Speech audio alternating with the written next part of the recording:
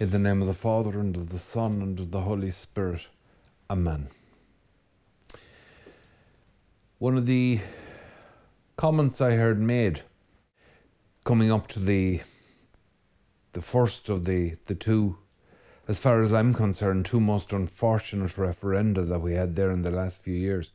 The one on the redefinition of marriage by the state, not by the church. A comment that I heard made was, should let them have it. Let them be as unhappy as the rest of us. And it was funny. It was dark. It was funny. There are so many jokes about marriage. And jokes about, it's like jokes about religion. It's the greatness of marriage that attracts the jokes. Like moths to light. Yeah, it's the greatness of marriage.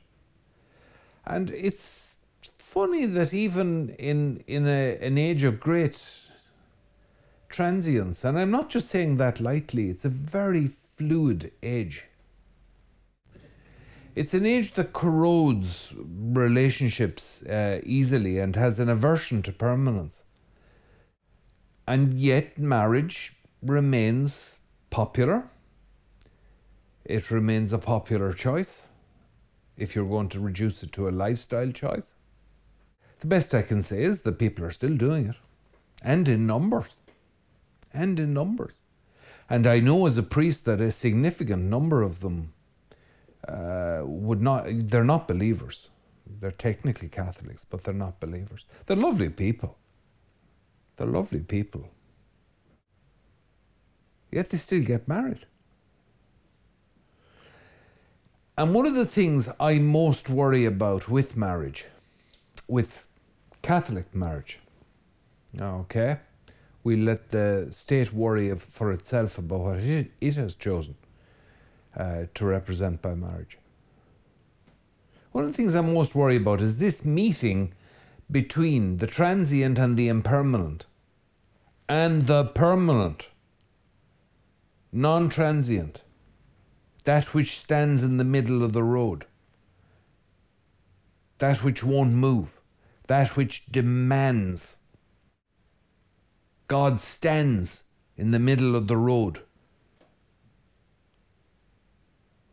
and says, stand and deliver.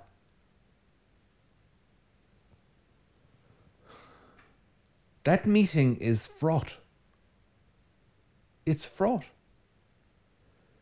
People laugh at this thing, the Catholic distinction between divorce and nullity. Hey, you understand that?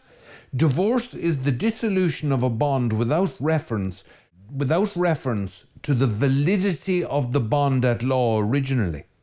The bond may be perfectly valid in law, but for other reasons has proved a burden to the original contractors.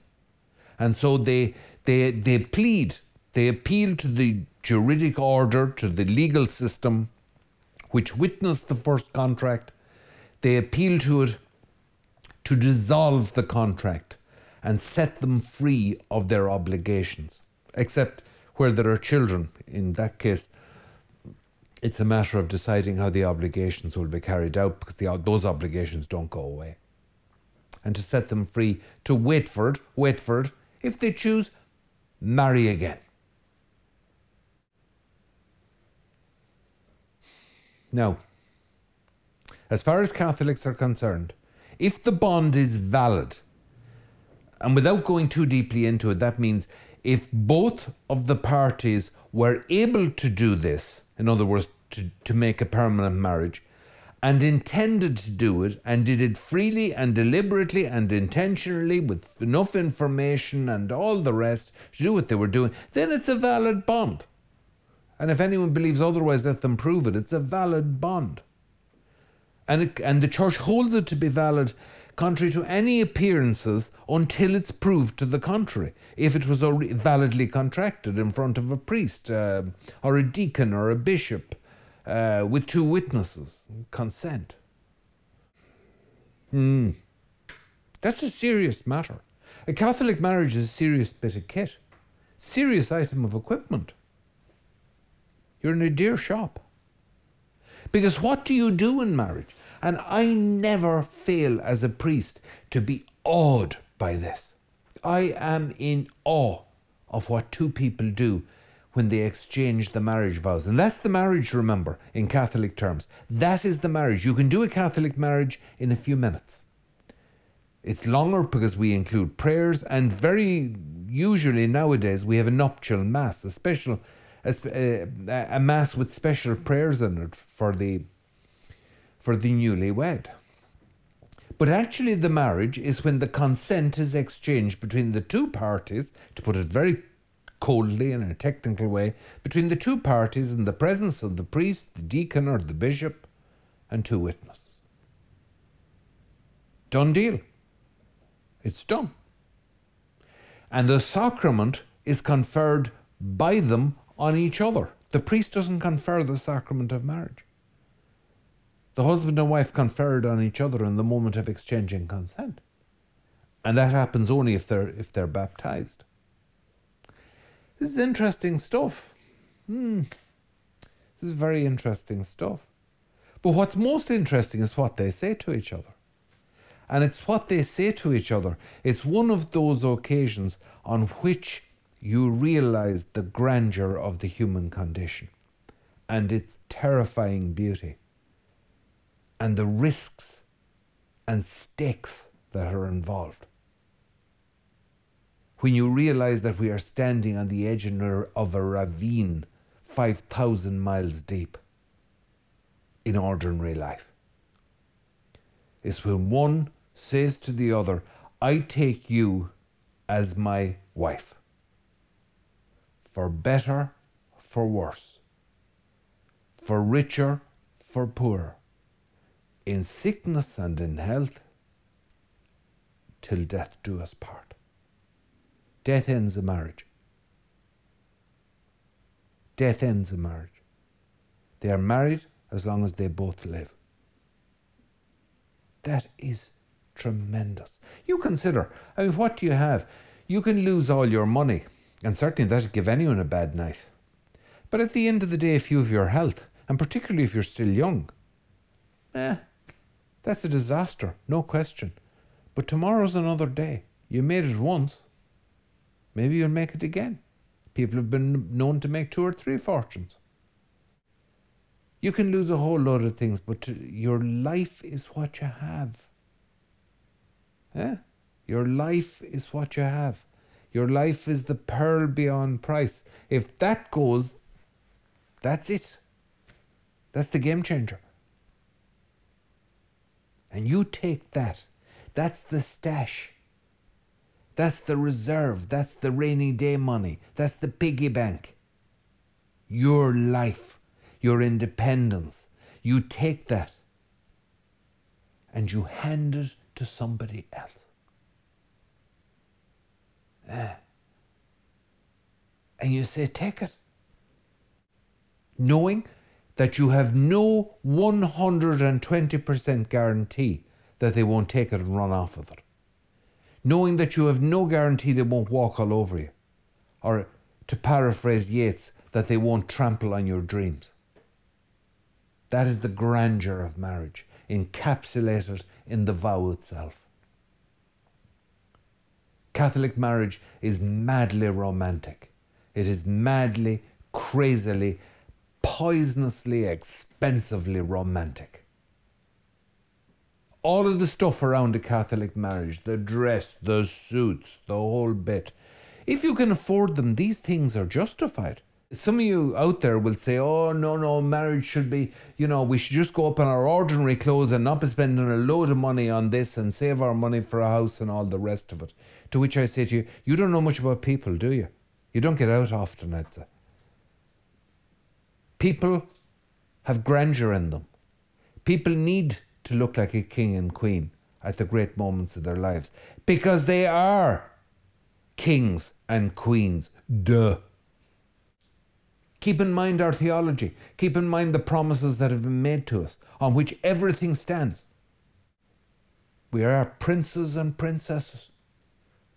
We will inherit heaven. Why wouldn't they go up the aisle looking like a king and a queen? They are a king and a queen. In the Orthodox marriage ceremony, if memory serves, crowns are held over both of them. Beautiful thing to do. And that should tell you all you need to know about the nature of Christian marriage. For life. Nothing left for the way back. No prenuptial agreement, that schleeving little sort of, I don't know, sitting there like a socially challenged leprechaun, counting out your pennies from your crock of gold. Okay, the prenup, if it doesn't work out, you know, you get this and you get that, and you can have half the hay shed and 2 wheels off the tractor, and you little miser, you. Oh, that's disgusting. How did you get in? Security. You don't do that. In marriage, like a dog, you roll over, you show your soft belly. That's the only thing that counts. That's what counts, boy. That's your sucking diesel.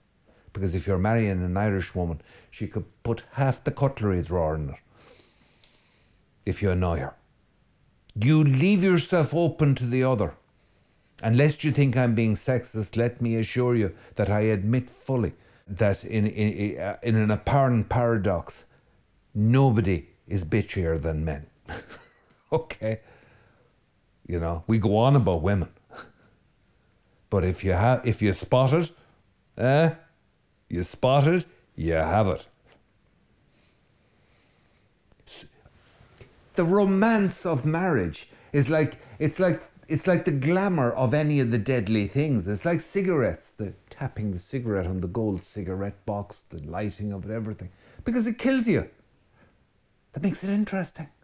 Alcohol's interesting because it's so dangerous. No, I'm not justifying alcoholism. I'm not justifying addiction to smoking. I am personally addicted to smoking. I'm about 5 years off them. They nearly helped to kill me, I think, according to my doctor. Marriage is dangerous. It could go wrong. And any priest who would have been mad enough to say to you off the altar, oh, your marriage is definitely going to go right in every respect, that man has lost his faith.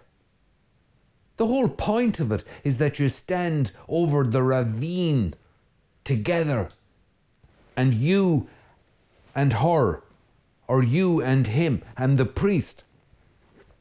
And the 2 witnesses are the only people in the universe for those few minutes. It is enormous what you do to hand your life into another. It is for the whole of natural life. And here, there's another talk in this, and several more talks, and here's the thing. I talked about showing your soft in underbelly, and no, I'm not arguing that for particular styles of wedding dresses, okay?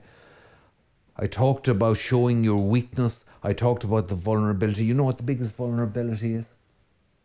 Marriage is and must be open to children, to new life, to the future. And you don't want to admit what we all know. The future is terrifying. It's beautiful, it's alluring, it's mystical, and it's terrifying. And it's all right to be afraid of the future. I don't have to put up with endless crap from an adolescent kid, you know. And I'm not downing adolescence, but it's a tough time of life, and it's a tough time for the parents. But that's what 2 people who get married do. They lay themselves open to the future. And actually the marriage is invalid if you deliberately and intentionally exclude the possibility of having children. Now you will say some couples can't have children. That's not the point. They were open to it. They were there. It's not their fault. That's not the point. There's a world of a difference between that and selfishly. Go back to the leprechaun, you remember him? Go back, there you are with the prenup agreement. And by the way, we might have kids. And then again, we mightn't. And we might have 1. And then again, sure, maybe 2. You're open to the future. You were given life. Pass it on. No. Romance? Romance? You want romance? There are magnificent romances being played out in most of the houses of Ireland. And some of them go terribly wrong, as magnificent romances can do. I want to say to all married people listening to me, you crazy devils, you glamorous creatures, you are really, as they used to say in the 60s, you're living it, man. That is the true romance. God bless you.